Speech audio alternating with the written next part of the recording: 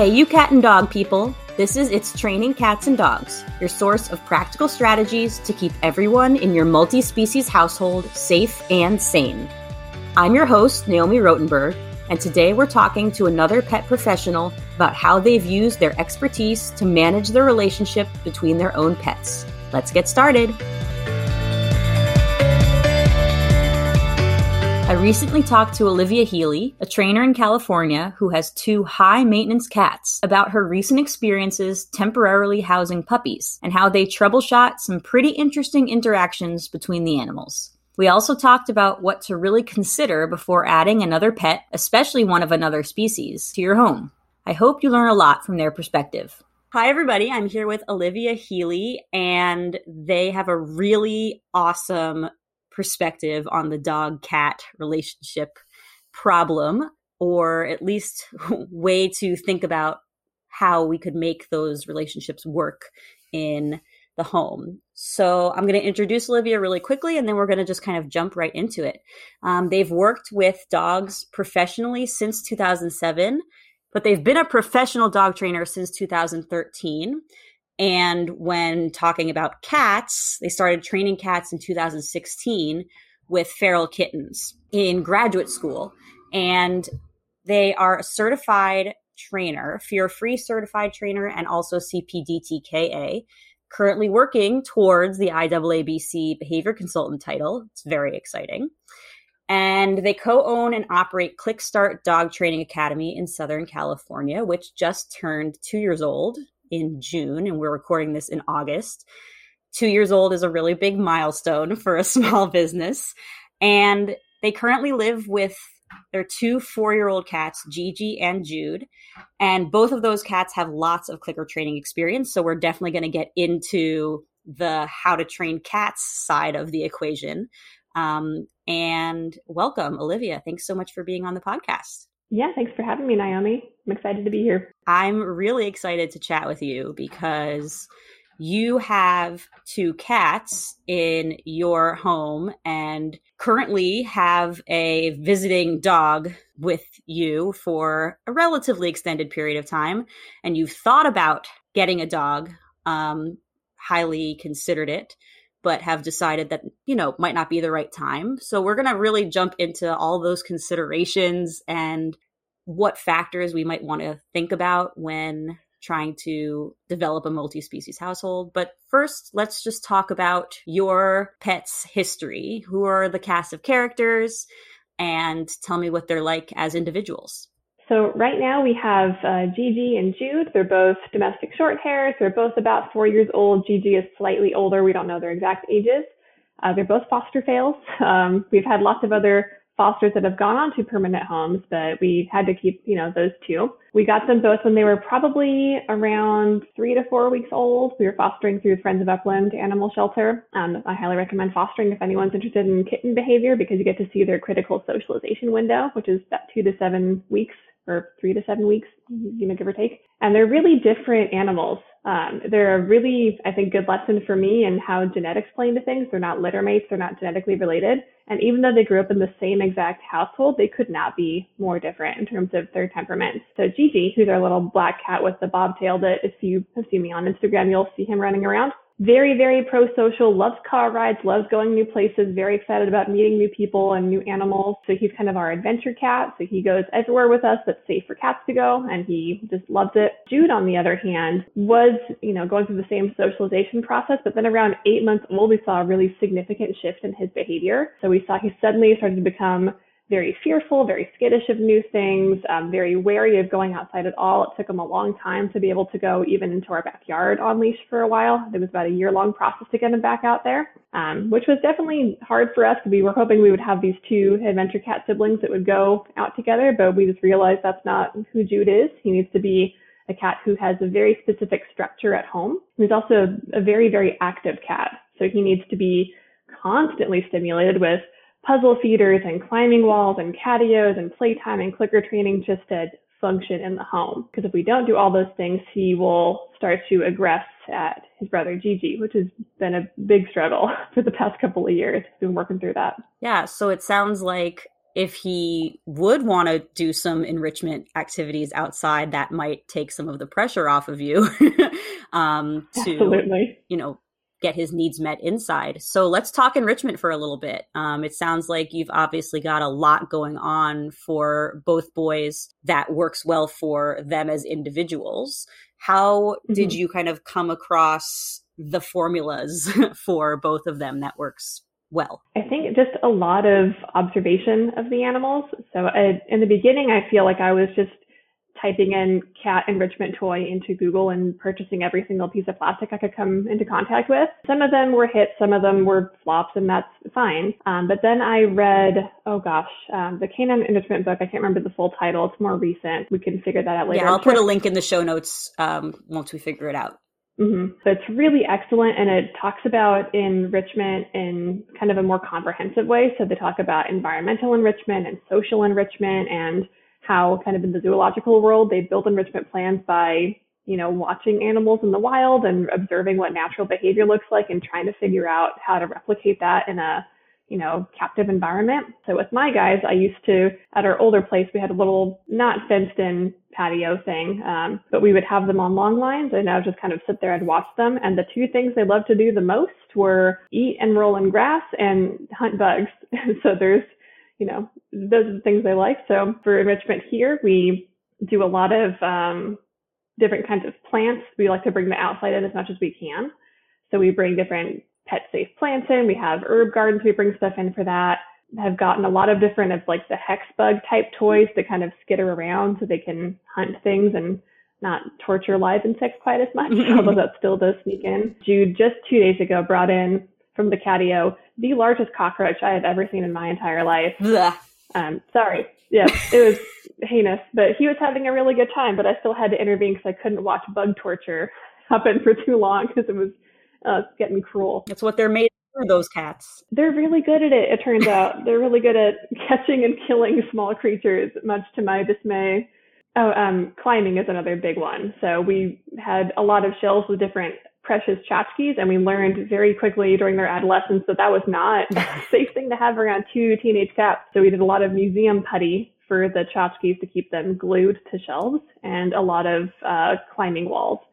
So that's really smart. I hadn't even thought about museum putty. Smart idea. It's an example I give to my dog training clients a lot when we talk about how animals get, really clever about figuring out what behaviors get attention from the humans. So Jude figured this out, that if he just sat on one of the counters with our kind of ceramic pieces and just made direct eye contact with us and put one paw on the figure and just kind of like cats who just scooted it gradually closer to the edge, we were unable to ignore that behavior. We had to go in and intervene quickly, and he got that attention he was seeking. So we museum puttied everything down. And he, for a few times, would try, sitting next to it and staring at us and pawing at it, and it wasn't working. So he'd kind of stop and look. And then my partner would walk in and he'd light up and do the same thing to them. And you watch that kind of process of, well, this isn't working like I thought it was going to work anymore. So that environmental management piece was really helpful. Oh, management. I love a good management plan. That is, that is brilliant. So you mentioned that if the cats don't have adequate enrichment, and I'm assuming adequate isn't just amount, but also variety of different activities, that aggression towards each other tends to happen. Can you see that as a direct correlation, like per day, or does it take a little bit of time for the aggression to kind of come out if there's been just like a little bit of a lull? It's interesting. We've noticed a big change since we've moved. So for the first 4 years of our cats' lives, we all lived together in a pretty small studio. It's about 400 square feet. The only room with a door that closed was the bathroom that we eventually attached a small catio to the window of to make it a little bit bigger so we could try to separate them throughout the day. But it was really difficult to manage all of that energy, especially with two young cats in that house. So if we went, a single day without clicker training and individual playtime for both cats, we would see aggression from Jude start to crop up. And that would look like, stalking Gigi, waiting for him to fall asleep and pouncing on him, biting the back of his neck. A lot of that kind of frustration, aggression that we see with cats sometimes. In the new home, which is significantly larger, we've got 3 bedrooms and a catio that's actually a chicken run that we attach to the side of the house. So it's about 10 feet by 6 feet. We can go a whole week without intentionally doing a clicker session. And we see very little aggression now from Judy, which has been such a relief. Yeah, that takes a lot of pressure off of you. Yeah. It's amazing what space and altering your space can do for cat behavior. I think it's really interesting because a lot of clients will see an increase in aggression, but it won't necessarily be such a clear correlation of today my dog didn't get their decompression walk and therefore they're more angry towards the cat. It might be a few days in between, and so it's much harder to see that connection. But Jude was very clear. He's like, I need Absolutely. Cool. So obviously you have the 2 cats. You don't have a dog, or at least you not permanently. And you mentioned to me kind of off camera that part of that was the space issue. Understandably, struggling with 2 intense cats in a studio, adding another species to the mix would be crazy. So tell me kind of what other considerations. You're a dog trainer. You wanted a dog, right? So tell me about your thought process. Yeah, so it was a painful 4 years of not being able to get a puppy while I'm helping all of my clients with their amazing puppies, learning things and growing together. I feel grateful that I am a trainer and that I got kind of my dog fix at least a little bit from work. But I know I've taken on a lot of cases where there was previously a cat in the home, they introduced a puppy, and the quality of life for the cat just tanks because the space is maybe not set up appropriately, or there's not enough of it, not enough vertical space, not enough time devoted to each individual animal. It seems like cats tend to get the short end of the stick when we introduce a dog into the home. They're kind of, considered like the starter pet. They're low maintenance. You don't have to do anything with them. And I would love for them to take Jude for a day and tell me how they feel about cats at the end of that 24-hour period with him. So in that smaller space, the studio, it was just, I feel like it would have been unethical for all of the animals involved, and probably very unsafe for all of them to introduce a dog because there would be no way to really separate or put up barriers. Part of the reason for this significant move is that I want a dog so badly, and I know that there's no way that would have happened there, and we need space with at least 1 room per animal, so that even if we had to very strictly crate and rotate, that wouldn't be impossible to do. Yeah, that's smart. I mean, you made good proactive decisions. Not everyone can move in order to get a new animal, but obviously this is your job. This is very important to you, and making it a priority to set things up so that the animals that you do get and have will be safe. I think everyone can talk about ways to implement that in terms of a management plan as much as possible in your own home, right? I mean, what kind of management techniques do you recommend to your clients that you're coaching through things like this? Yeah, so I think specifically with cat dog homes, it gets tricky because cats are so athletic that you can't really put up baby gates in the same way you could with dogs with, inter-household aggression or conflict. Because most cats are going to sail right over a traditional baby gate. So I usually recommend having a way to completely shut an actual, wooden door between the animals if you need to. There's a way that I like to recommend introducing animals, and usually it involves doing some scent of each other first, and then introducing sound, and then visuals, but being able to really gradually introduce them to each other is helpful. So if you're in an open floor plan and there are no doors, you're going to have to get a little bit creative to figure out how to do that. I have sometimes recommended if someone has a doorway but not a door, that they get 2 of the tension rod baby gates with the doors in them and have one on the bottom right side up, one on the top upside down so the doors line up, so that it's kind of an impromptu, complete metal door. And they're a little bit cumbersome because you can zip tie them together, but they're still a little bit finicky. But especially if we're hoping that this management plan is going to be a temporary solution to kind of that introduction, it's been helpful for some clients. That's a great idea too. Man, we're getting lots of good tips. So you have this new space, which is awesome. The cats seem to be happier and you are happier. And so this, let's call it an opportunity, came along for you to bring a puppy in temporarily. So how did you prepare for that? Tell us the story of how he came to be at your house and what you've been doing for him. Yeah. So even before this current puppy was here, we had another trial run. It was a very brief, like 24-hour trial run with my good friend Arlo. Their puppy Deco came to stay with us just for an evening. I'd been staying with them for about a week beforehand to kind of help them through all of the puppy stuff. So I already had a good relationship with this puppy. And even at 10 weeks old, she was she's a German Shepherd. And she was just massive for her age. So I wasn't expecting that she would be quite so large when I agreed to have her in the home.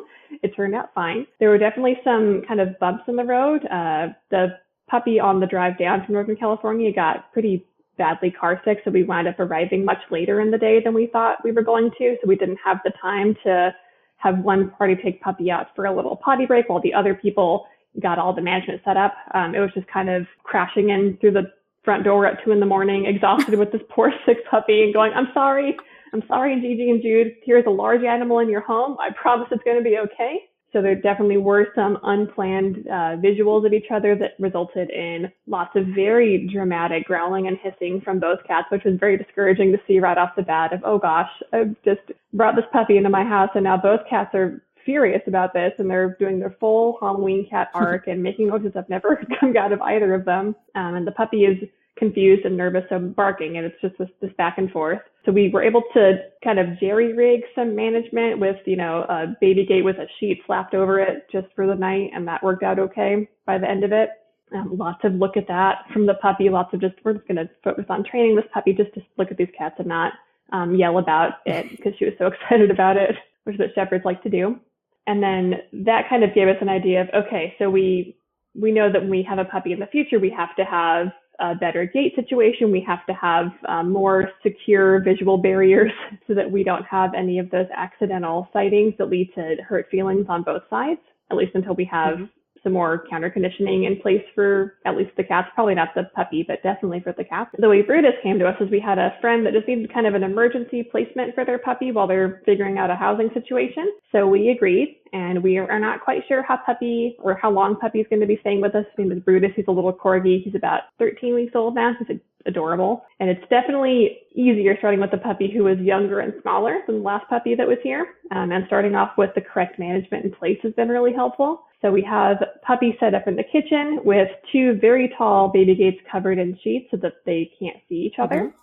We put an extra barrier around the catio and the backyard. So instead of just one fence between puppy and cat, there are 2 fences. So there's a little more space and they can't go nose to nose and we can't see any of that swatting we saw the first time with the cats and the puppy that got too close too fast. And I think just having a little bit more time to get a schedule in place so that we knew, okay, so 7 a.m. we're taking puppy out into the backyard and while puppy's out in the backyard with one person, we're going to let the cats explore the puppy's space without the puppy there so they can start to introduce themselves to the arrangement and all the things that smell like puppy. And then when cats leave and puppy comes back in, puppy gets to experience all the cat scent that is now all over his thing. So that's a nice, gentle way to introduce them compared to the cacophony of barking and hissing that happened round one. And since then, we've just been trying to really gradually introduce them. So we do lots of like puzzle feeders, kind of parallel play side by side. We have the blankets still up on those baby gates, but we've been, every day or as long as the animals are showing us that's okay to keep doing it, just raising those blankets a little bit so they can now see, a quarter of an inch of each other on the bottom and then an inch and 2 inches. And we've gotten to the place where as long as we're there actively working with them, we can remove the visuals and still have a physical barrier. So for the most part, they can see each other without any incident, which is nice. That's great. So how long are these sessions that you're actively working on them, seeing each other and training side by side? So we're keeping them pretty short, and we're kind of using the puppy's attention span for training as the guide. The cats can go for much longer at this point because they're a little more, mature and have more experience. So no more than 5 minutes at a time, generally like 2 to 5 minutes. Just keep it really short. And so everybody gets a lot of chicken and they feel great about it. And we go right back to covering the barriers before things go quit while you're ahead. Yeah.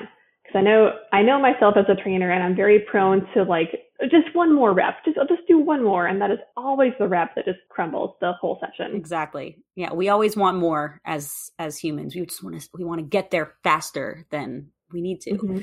So it seems like, I mean, we know that you know your cats really well and their tendencies. Did anything surprise you in either a good or a bad way when they first came in contact with either of these puppies, with how they reacted? Yeah, so with the first puppy, Deco, I was surprised by Gigi's reaction to her. He'd been around some dogs before. We've taken him to friends' houses that have, different ages and sizes of dog. And as long as the dog isn't really paying any mind to him, he just kind of cruises around and does his own thing. And I've never seen him react. I wonder if it was Jude reacting so strongly to the puppy that got Gigi upset, and they kind of tag teamed it and made this very bizarre growling noise at poor Deco, who was like, what the hell is going on? It took some time to get her feeling like, I promise they're not going to eat you, even though they look like they're going to. So that was surprising at first. And then with this second puppy, Brutus, little corgi, Jude has surprised me in both directions of emotion. So I think I told you this privately beforehand, but we had the puppy out in the backyard playing with the flirt pole on the grass. Jude is in the catio, and I looked over and saw Jude, who had been digging a hole without me realizing it, squeezing his body under the fence of the catio after digging a hole to come at the puppy, presumably to throw hands and start some kind of physical altercation. His tail was poopy. He was looking very upset. And despite the fact that I'm currently nursing a back injury, I absolutely wept in like a hawk and just snatched Jude up and ran him back inside and went, oh my God, my cat is going to eat this puppy and I don't know what to do about that. So we put Jude in his own room with a closed door and lots of puzzles to calm down because he was pretty agitated. And then it became a very hasty project for us to install some bricks and pavers along the edges of the catio. So that was not going to be an option anymore, because even if Puppy's not there, we can't have them digging out of the catio. That's super unsafe and defeats the purpose of having a catio in the first place. So that set the scene with Jude and Puppy for me to go, okay, well, this is heartbreaking. I might not ever be able to have a puppy in this home if this is the kind of violent reaction we're getting from this cat. He's telling me this is not okay and he's not comfortable and he's very, very stressed. But then after a week of these careful introductions, Jude started, when I was in there in the kitchen with the puppy, jumping over the fence to join the clicker training sessions, which was shocking. And the first few times I got stressed and I got very tense and quickly removed Jude because I thought, no, this is clearly some other kind of aggressive attempt on his part. But then I put a station out the next time. I just wanted to see what would happen. So I put a book on the floor. That's one of Jude's stations. And as soon as he heard me clicker training with the puppy, he jumped over the fence that I installed into the kitchen and sat on his station and started offering behavior and happily eating food. So he's an enigma, but he was telling me with all of his observable behavior that I am at least okay enough with this puppy to repeatedly jump this barrier and go play clicker training games within 5 to 10 feet of this brand new puppy. Yeah, I mean, that speaks a lot to the skills that the cats already have really large reinforcement histories for separately, right? So one of the things that I always recommend to my clients is that you teach the important foundation skills to each animal separately so that when you end up using them together, there's at least a non-zero chance that the animals will be able to do them and have a desire to focus on something other than the other animal that's in some way being introduced to them. And so it sounds like Jude kind of just went into that I love training, I know these foundation skills really, really well mode, and that provided some structure for him and maybe comforted him a little bit to have that kind of activity to do. Yeah, I know. I think so. And I think just the power of classical conditioning, just hearing the sound of the clicker and seeing the station, I think that alone made things so much easier. And I hadn't even thought about it in relation to Jude because I'm a professional dog trainer. I don't take cat behavior consults professionally because I don't have any certifications in feline behavior, even though I'm very interested in it. But I've noticed when I'm working with a dog who's maybe fearful of people and maybe fearful of me the first time I come over, if the owner had been previously clicker training with the dog and then I pull out a clicker, I see that immediate relief of, oh, thank God you speak clicker. Like I know clicker. We have some connection already and I'm feeling a little more reassured. I'm projecting and anthropomorphizing left and right, but that's kind of the general sense, it seems like this animal is relieved that there's something familiar and secure. Yeah. Reminds me of, any pattern game that you introduce into training, something simple that the animal can kind of latch onto. They understand the rules. They understand that you understand the rules. Things are predictable. And as if there's anxiety in any scenario, which if there's struggles between cats and dogs and they aren't sure how to interact with each other, then having that structure seems like a pretty good way to start. So that's a really good segue into what skills did your cats already know that you have found to be invaluable in this integration experience? And then they might be different skills. What skills have you been teaching the puppy in order to make the transition easier? I think there is a lot of overlap between the two because the puppy is fairly new, so it doesn't have a whole lot of skills under its belt. So we started off with my two favorites, which are targeting and stationing. So the cats already knew a hand target and a target stick target, and that's been really helpful for directing them through space without having to physically touch them, especially if we're dealing with a cat who is already feeling agitated and might be prone to redirecting onto your very soft body parts with very sharp body parts when they're feeling antsy. Just being able to go, Jude, touch. I don't want to pick you up right now because I see you got a raccoon tail going on, and I don't want you to lash out at me. So that's been helpful. And then definitely those stations and having portable stations, you can play with the height or the distance. So we can decide, you seem to think that you're okay being 2 feet from the puppy, but I'm seeing that when you get that close, you have your airplane ears that kind of go sideways. And I see your tail starting to swish, so you're getting a little bit agitated.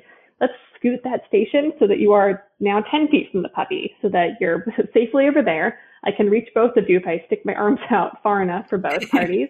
And then for Jude specifically, I haven't done a whole lot of this with Gigi, and Gigi was within a day jumping the fence and was confused as to why I kept removing him from the kitchen. He's going, I want to be in the kitchen where all the snacks are. But Jude had worked a lot on look at that. So I've only ever done it with one cat, and it's Jude, but I do it a lot with dogs. So it's a lot of clicking and reinforcing for acknowledging the trigger, and then clicking and reinforcing if they decide to dismiss the trigger on their own. So I've done that a lot with Jude. With anytime we had a batch of foster kittens in the home, because we did a lot of kitten fostering also after Jude had his kind of behavior shift. It was several days of Jude being just horribly, horribly, horribly upset that there were kittens in the house. And if we even left a blanket out the kittens had been on, he would sniff it and then just hiss into the air, just hiss at nothing because he was really upset that there were kittens anywhere nearby. But we found that look at that and stationing was really helpful for him. So we had him stationed really far away from the kittens behind a barrier and just clicked and treated every single time he looked anywhere in the direction of those kittens. And we found that usually within 1 or 2 weeks, he was then trying to groom the kittens and, playing with his little paw under the fence gently. And that, I think, going back to what you're saying about pattern games, was really helpful for teaching him this animal isn't a threat. Really good things happen in the presence of this new animal.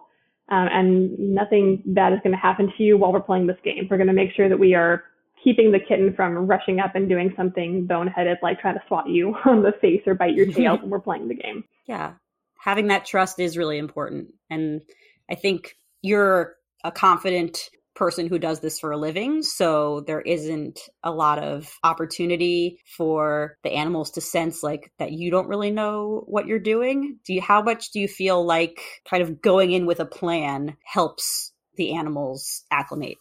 I couldn't even imagine not having this skill set and navigating this terrain where we're doing this 3 different species in one home that all have very different ideas of what normal behavior is, and we're trying to harmonize everything. I think it's an intense process. So I really feel for my clients that are struggling with it because it is really complicated because there are so many signals that get missed, even between us and our dogs and us and our cats, between cats and dogs. So now we have all these channels of communication that are all fuzzy. So I think the human end of the leash or whatever, having those skills to be able to observe body language accurately and all the species that are in your home is really helpful, and having that be really fluent and confident. Having good clicker mechanics is really helpful, which tends to get overlooked. But if you're fumbling for treats in the middle of a session while also trying to keep an eye on how everyone's feeling and doing, you're probably going to feel more stressed about that session. So having good mechanics first, and then making sure that all of the animals, like you were saying, have that learning history, and they all need to know those skills individually before we start mixing and matching and bringing everything together. So You've talked a lot about clicking and treating and how important it is to have clicker mechanics and all of that. And I think you're spot on. So I can hear all of my cat clients saying, but my cat isn't food motivated. So do you have any suggestions for either ways to incorporate treats into a cat training session that might not be as obvious as for a very food motivated dog, or any alternative forms of reinforcement that seem to work within the training session? Yeah, I think it was probably Sarah Strumming who said something along the lines of, if your dog wasn't food motivated, they'd be dead. So same applies to cats. If your cat wasn't food motivated, they wouldn't be your cat anymore. They have at least enough motivation to sustain themselves and keep themselves alive. So I think the first thing I like to recommend is not free feeding your cat unless there is like a medical or veterinary reason to do so. So my guys, for example, they have constant access to some measured portion of dry food in treat puzzles throughout the day, so that if they're ever feeling a little bit hungry, they want to graze a little bit, they need an activity, they can easily access that dry food, and it's kind of lower value for them. They only get their wet food twice a day, and that is something that I believe that they would work for. So I am not an advocate for withholding meals to get animals more food motivated. I don't think that's really positive reinforcement. That feels more like we're now withholding something and, causing a deprivation, which isn't okay in my book. But we can use that higher value food as part of the training. So if we're, scheduling meals and feeding them a portion of that meal for free and using a portion of it for just some basic clicker games, that might be helpful. And it might just be a matter of experimenting with different types of reinforcers in food. So a lot of the store-bought cat treats that I've seen, like the little brown square Temptations and things, some cats like it, but most cats go, I could take it or leave it. But I would be willing to bet if we got out like a Chiroo treat tube with tuna paste in it, or some fresh cooked chicken or salmon or tuna, that's going to change their tune a little bit. So I find that that's really helpful. And even with my cats, if I am eating any kind of pastry, Gigi is losing his absolute tiny mind. So I have done training for little tiny bits of croissant because it's his favorite thing in the world. We don't do it too often because I know it's not great for him, but he loves it, and he will work very hard for little bits of croissant. So you just have to listen to your learner. I've tried using things like play with Jude specifically because he loves to play for training, but I find that playing with wand toys and things he bats around gets him into this state of arousal that is really not helpful for a lot of the stuff that I want him to do. It gets him very, very excited.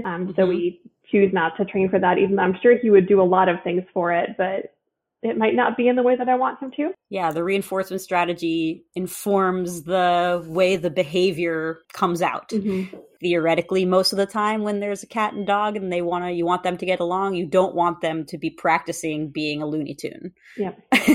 So if your cat can calmly bat a little mousy around, that might be a good option. But if they lose their ever-loving mind, then it might not be exactly what you want to do. For example, reinforcing a calm settle on a place with a wand toy might be not the best pairing.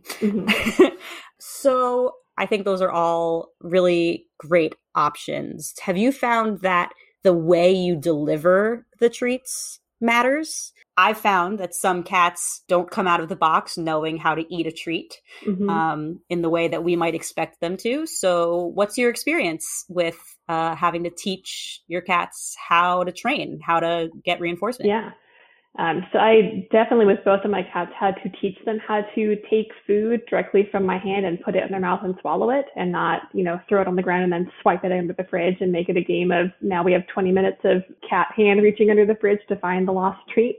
If I am tossing food on the floor, I like to make sure that I'm tossing food on a carpet or rug so that it doesn't go skittering across the floor, because the second we introduce a moving treat into it, we kind of activate this part of cat behavior. It almost looks like a modal action pattern. I'm not sure exactly what it is, where they get into that chasing, hunting frame of mind, and it looks like less thoughtful behavior comes as a result, at least with my two cats. And then having different ways to deliver types of food. So the Chiroo sticks tend to be a really nice introduction for, here's how you take food out of my hand. Because a lot of cats, I've noticed, if you have even a treat in the palm of your hand and put that in front of them and look at you like, ew, no, I don't want to do that. You put it on the ground. I don't want to take that out of your hand. But the the churu is one step closer to it's next to my hand, but it's not touching it, and we can kind of get there. And I feel like for most people, it's not that important that the animal takes food directly from your hand. There have just been some specific training games that I played with dogs where it's important that the reinforcer comes from my hand and is delivered to the animal's mouth. So I wanted to replicate that with my cats if I could. So I would just kind of see what your cat is most comfortable with and go from there. Yeah. I think one of the main things that I'm taking away from this is just reinforcing my belief that when you're talking about dog-cat stuff, is that you have to train both sides of the equation, both sides of the relationship. And I think a lot of people who aren't as familiar with cat behavior or really kind of either actively or subconsciously subscribe to the myth that you can't train cats, really focus on the dog, impulse control the dog, don't chase the cats, all of that. And they're really missing the important enrichment and training opportunities that can come around when you're really actively working with the cats on these kinds of skills as well. Do you feel like if your cats didn't have the skills that they already have, you would be where you are with this puppy? Absolutely not. I think it would be an unmitigated disaster if we didn't have some clicker training on board for these two cats. And I realize now we got so on boat cat behavior that I didn't even talk about what we trained the puppy to do. Yeah. So I think, having all that stuff established for the cats well ahead of time was crucial. And I know not everybody has that luxury. I think if my cats didn't have those skills, we'd be relying a lot more heavily on management and would be going a lot more slowly. I don't know if I'd be doing things that much differently. Other than maybe doing some dedicated clicker sessions with the cats individually to build up those skills while we work on the slow introduction.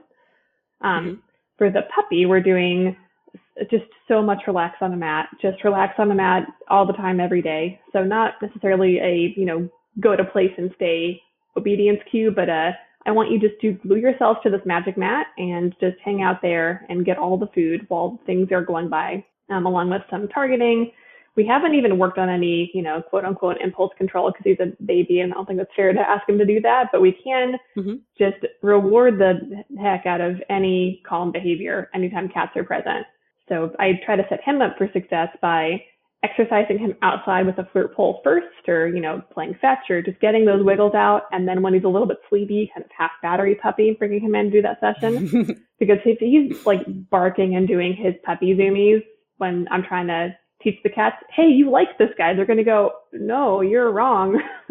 You've made a bad call. Yeah, he's a total nut job. Yeah, no thanks. So I think that goes along with planning out your sessions, right? So you say, all right, training on the fly might work in some houses, but a lot of times really having management up most of the time and then saying, all right, we're going to do this, making sure that animals are prepared, you're prepared, and then having a short introduction is going to be the best way to go. And I think your explanations of working both with the cats and the dog is so, so important. I want to touch a little bit about what you said. If you didn't have the training on board, that you would be relying much more on management. Right now, you mentioned that you have some gates and some visual barriers, but the cats can jump over the gate. Nothing horrible has happened because it's baby corgi. Yep. So kind of, let's talk about the alternate universe that might be in your house if no one had skills. How do you think you might have added or adjusted your management strategy to keep everybody safe and less stressed? Yeah. So I think depending on how, well or poorly things were going with the situation, I would have either decided that when I'm not actively working on it, or at least there to observe and keep things safe, I would have all of the animals in completely separate rooms. So we have a guest room set up that has a bunch of cat climbing shelves installed in the big window. So that would be one room for cat. Another bedroom has the catio attached to the other room, and then puppy in the kitchen, so that there is no way for any of those animals to interact without us being there to make sure that it's going okay. The other option would be what I was describing earlier with the jerry-rigged double gate. So we would have put 2 gates per doorway so that the cats wouldn't be able to get all the way up over it. And I think the decision there would be either, do I feel safe enough just having one gate with, fencing between them, or am I still worried that we're going to get noses and paws shoved in between those gates? And if I was really worried, even with the baby gate, I feel like they're going to get nose to nose and it's not going to be okay, then we would go to, all right, well, every animal is in their own room with a closed wooden door so that nothing can go sideways when I'm not there to manage it. Yeah, I like to think of it as the double barrier, double layers of management being super important, especially because management always fails at some point. So even if you have a door, like someone's going to scoot out when you're coming in and out at some point, right? So at least layering those up can sometimes give you some more peace of mind, but also having that little, I like to call it like a little DMZ to prevent the pawsies and the accidental jumping over and getting to those nose to nose.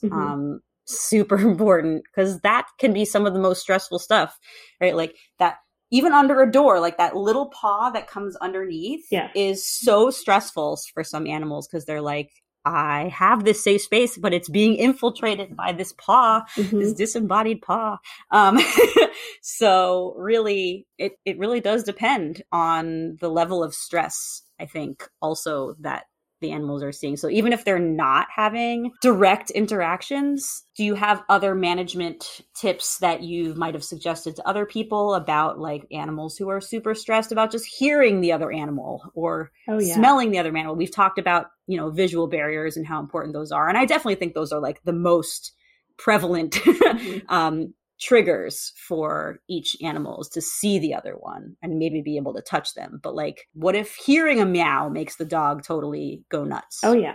I wasn't sure if sound was going to be an issue with our grouping, so I definitely started off heavy with, I kept the vent hood in the kitchen on just to make sure that there's some semblance of white noise, so that if puppy is scrambling around on the tile or playing with a squeaky toy, that it wouldn't disrupt the peace. We have several white noise machines, which are a godsend, and just having those strategically placed can be really valuable. Luckily, it's summer here in Southern California, so we've had all of the AC units on anyway, which is helpful. And then we have different televisions we can set to like play, music or white noise or rain sounds or just something to help muffle that noise, so that even if it is a little bit audible, it's not just this sudden noise in a sea of silence that would have otherwise been really, disrupting and maybe upsetting for an animal. For scent, I neglected to mention this. We have feel-away diffusers in every single room in this house, which I found has been really helpful with the intercat stuff. I saw a study pretty recently that was talking about the benefits of using both, using Adaptil and Feliway in the same home, and it's been shown to reduce conflict between cat and dogs, which is interesting. So I think even if that's not going to solve the issue, it's worth just giving it a shot. Yeah, it can't hurt. So what advice do you have, because you've been thinking about this a lot, for people who are thinking about adding another species to their home? What should they be planning, thinking about in terms of what to expect and what to do, what animals to look for? I think being brutally honest with yourself about the animals you already have in your home is important, and sometimes it's hard to be objective about that. I know even for me, I'm a professional trainer, but when I'm looking at my own animals, it's really hard to put on your trainer goggles and be totally objective because they're your babies. So it took me talking to colleagues of mine at the old house to really come to the conclusion of, okay, it is not okay to have a dog in this home as much as I can try to invent, but what if we install a door and we do all this crazy construction in this small space to make it work? So I think first of all, trying to be objective, and if you can't, seeking out the advice of a certified trainer to help you make that call to decide, is it okay to introduce another animal with your existing pets? And if so, what species are we looking at? I also have aquariums in the house, and the cats are extremely interested in all of the fish and shrimp and critters. So I have made a point to put them up on stands that the cats can't get to, because I don't think it's okay to watch them smack the sides of the tank and watch the fish panic back and forth. So even for things like that, you want to make sure that you're being a little bit thoughtful for every animal who's involved. And then I think if you, do decide, I think it's okay to bring, let's say, a dog into the home with my two cats. And that's kind of my situation now.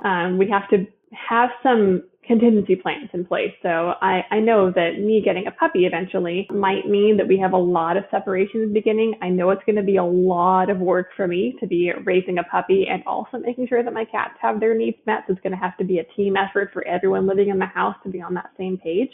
And just recognizing that it might not be the like adorable Hallmark cats and dogs snuggling together in front of the fire image in your head that you want. I want that very badly, but I'm not going to kid myself and think that that's going to be absolutely the outcome when we have a dog in this home for, even longer. So you keep mentioning puppy. A lot of people say, should I get an older dog? Should I do a puppy? Do you have, I feel like I am anticipating that you want to do a puppy because you're a dog trainer who wants to raise a puppy correctly from day one. But correct me if I'm wrong, but what do you feel like there's things that you need to think about age and energy level and, puppies being puppies, pros and cons for getting that baby and bringing them in versus an older one? You're right on the money. I'm interested in a puppy because I'm a trainer and I love puppy development. I think it's fascinating. So I want to have that in my own home and not just in client homes for once. And I think it's an unsatisfying answer, but it's really just, it depends with, should I bring in a puppy or an adult dog? It just depends on the animals you have in your home and their age. If we had, 2 geriatric cats, I might not recommend bringing in like an adult sight hound into the home. That feels like a recipe for not a good time for those 2 cats that can't get away from the dogs who've been bred to hunt and catch small running things. So you do want to think about age and breed. And even if you do, I had one case a couple of years ago where it was a client and they had 2 older cats in the home and they adopted a brand new dog. He's this like bully mix, really big, chunky, delightful, friendly guy. But he had really intense, alarming behavior towards the cats. So he was usually really like wiggly and happy to see people and even other dogs. But when he saw the cats, he just froze. He got really still and his eyes went hard and his brow furrowed and his mouth got really tight. And he would just stare and stare and stare and then book it after the cat's in charge in a way that made me believe he was intending to do some damage. So my first recommendation was, this is probably not the right home for this dog if we want to keep our cat safe. That's just how I think that's going to go. This family was really determined to keep the dog. So we had to come up with the strictest triple barrier management plan for the duration of those cats' lives. Luckily, they were, both a little bit older and they weren't interested in going outside and being super active. So it wasn't too hard to contain them. So I think even in those really challenging scenarios, it's possible to bring other animals in, but it requires a pretty intense level of dedication to make sure that goes smoothly because it could end disastrously. Yeah. I mean, especially when there's a huge safety concern, when there's a large size difference between the animals, when you have unknown variables of, you don't know the history of the dog, for example, you don't know whether they've ever killed another small animal or severely hurt them. So there's definitely, there's pros and cons to everything. I think you hit the nail on the head with especially trying to figure out, what are your current animals able to do in terms of both their own coping mechanisms that they have on board. What skills do they have? Not necessarily trained, but just what do they do when they're stressed? Thinking about, if your cat decides that he's going to attack whatever is scary, most cats, right, they tend to try to leave. That's usually their MO, but some cats are not like that. Yeah. Maybe Jude is kind of not like that. And so really being able to think, okay, in this scenario, what would my animal probably do? And then what animal do I need that would complement or at least not exacerbate that reaction? Yeah, absolutely. And I think if you really don't know what your animal's reaction is going to be, fostering is not the worst way to kind of test the waters as long as you are upfront with your adoption or the shelter or the rescue that you're working with. And you maybe bring a trainer on board to field that safety concern if there is one first. But fostering is a great way to get to know different types of, personalities and breeds and ages. And I know for me, even though I'm a trainer and probably could have predicted this, it was really valuable for me to have 2 very different puppies in the home to see, okay, here are all of the holes in the management that I thought I had, sealed shut, but they're telling me that that's not going to cut it. So it's been really helpful just having these kind of almost trial runs. And I've been really lucky to have 2 of those just back to back, but having a way to test it out safely. And having the ability to adapt kind of on the fly. I'm just picturing you being like, this chicken wire fence is not holding my animals. Just, things are you won't be able to anticipate everything. So having those contingency plans, backup plans I definitely agree, is super important. So do you have anything else that you have going on in your brain regarding cat dog stuff, or just anything else you think would be helpful for people to know? I think the only thing that's kind of rattling around, I'm not sure why this comes to mind specifically, is that I found with all of my animals that when they're feeling stressed, the first thing I do is just try to comfort them. And that's the best way to build trust, I find. Because I've been seeing, maybe it's on my brain, because I've been seeing a couple of social media posts about how you're reinforcing fear if you comfort a scared animal. And I just feel so strongly that if we're seeing stress, it's so valuable just to provide that comfort. I know for Jude, it was a really helpful thing to get him over some of those fears when we were first seeing them crop up, is just physical comfort is what he wanted. So finding whatever helps your animal feel safe, whether that's physical touch or training or playtime or decompression walks or wand toys, and really making them that need is met so that trust is there so that you can, keep working on all these potentially stressful transitions. It's a really, really good point. I didn't even think to ask this, but in terms of comforting animals who are scared or chronically anxious, is Jude on any kind of behavioral medication, or it seems like he's got stuff even before there's puppies. So have you thought about that? Kind of what's the story with having that on board? Yeah, no, we're on a wait list. So we're waiting to see a vet behaviorist. But as I think a lot of us know, it takes a while to get in. It's been on our mind for a while. And the only reason we didn't pull the trigger earlier on seeking out a vet behaviorist is because he had some other medical concerns. We wanted to make sure we were ruling out all of those things first before we launch into maybe it's behavior. But I feel like we have ruled out that a lot of it is behavior. So now we're going to seek a veterinary behaviorist to help us keep him feeling okay, because he's been doing much better, but I want to see where his ceiling is. So we're going to keep working on it. I think that's great. I feel like if there is a large amount of stress, more than is easily mapped onto a spike when they see the other animal, it's potentially going to be helpful for any one of your pets to consider that their stress level is just too high to be able to handle whatever behavior modification plan you're trying to implement by introducing these other factors. It's so hard as an anxious human myself to learn to be okay with new stuff if you're not okay with the old stuff. Yeah, 100%. So kind of making sure that, thinking about the whole scenario and, really taking the time to seek out a vet behaviorist. It takes a long time. There are also vets who know about behavior or are more comfortable with behavior. And I know a lot of vet behaviorists are doing vet-to-vet consults now as well.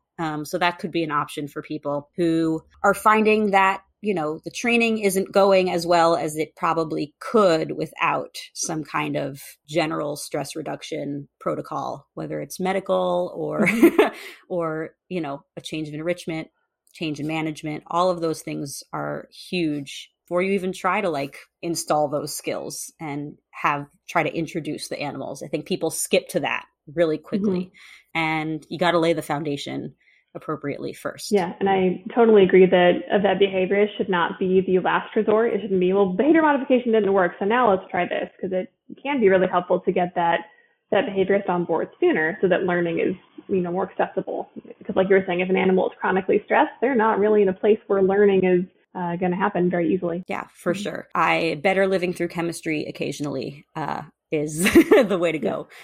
So I really, really appreciate you coming on and talking to me. I look forward to hearing some updates about Brutus and how far you can take this integration process for as long as he's with you guys. And especially if and when you decide to add your own puppy to the mix, it would be great for us to do a follow-up, see how things are going with that. So if anyone listening wants to get in touch with you, ask you some questions, or follow you and your adorable animals, how would they get in contact with you? I'm probably most active on Instagram of all of the social medias. So for mostly cat training content and occasionally aquarium and garden content, you're going to follow Clicker Kittens. It's all one word, no spacings or anything. And if you're interested in more dog training stuff, you can follow my business page, which is Clickstart Dog Academy. Perfect. Thank you so much. And I will try to link some of the things that you mentioned in the show notes, like that paper that I really want to read. I'll find that for you. And yeah, no problem. I look forward to continuing this conversation. Yeah, no, thank you so much for having me. This was really fun. Thanks so much for listening. If this episode helped you feel less alone in your struggles with your cats and dogs and made you think about how your life with them might improve, please subscribe to the podcast so you don't miss my next episode. And if you want a chance to see the animals we were talking about today, check out the bonus podcast content section of the Cat and Dog Coexistence Club's community site.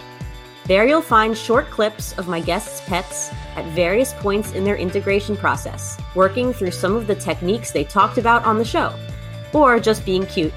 You might find some mini explanations or commentary from me in there as well. You can get access to that bonus content area for this and all episodes by going to praiseworthypets.com/bonus. That's all for this episode, you wonderful cat and dog people. See you next week for more It's Training Cats and Dogs.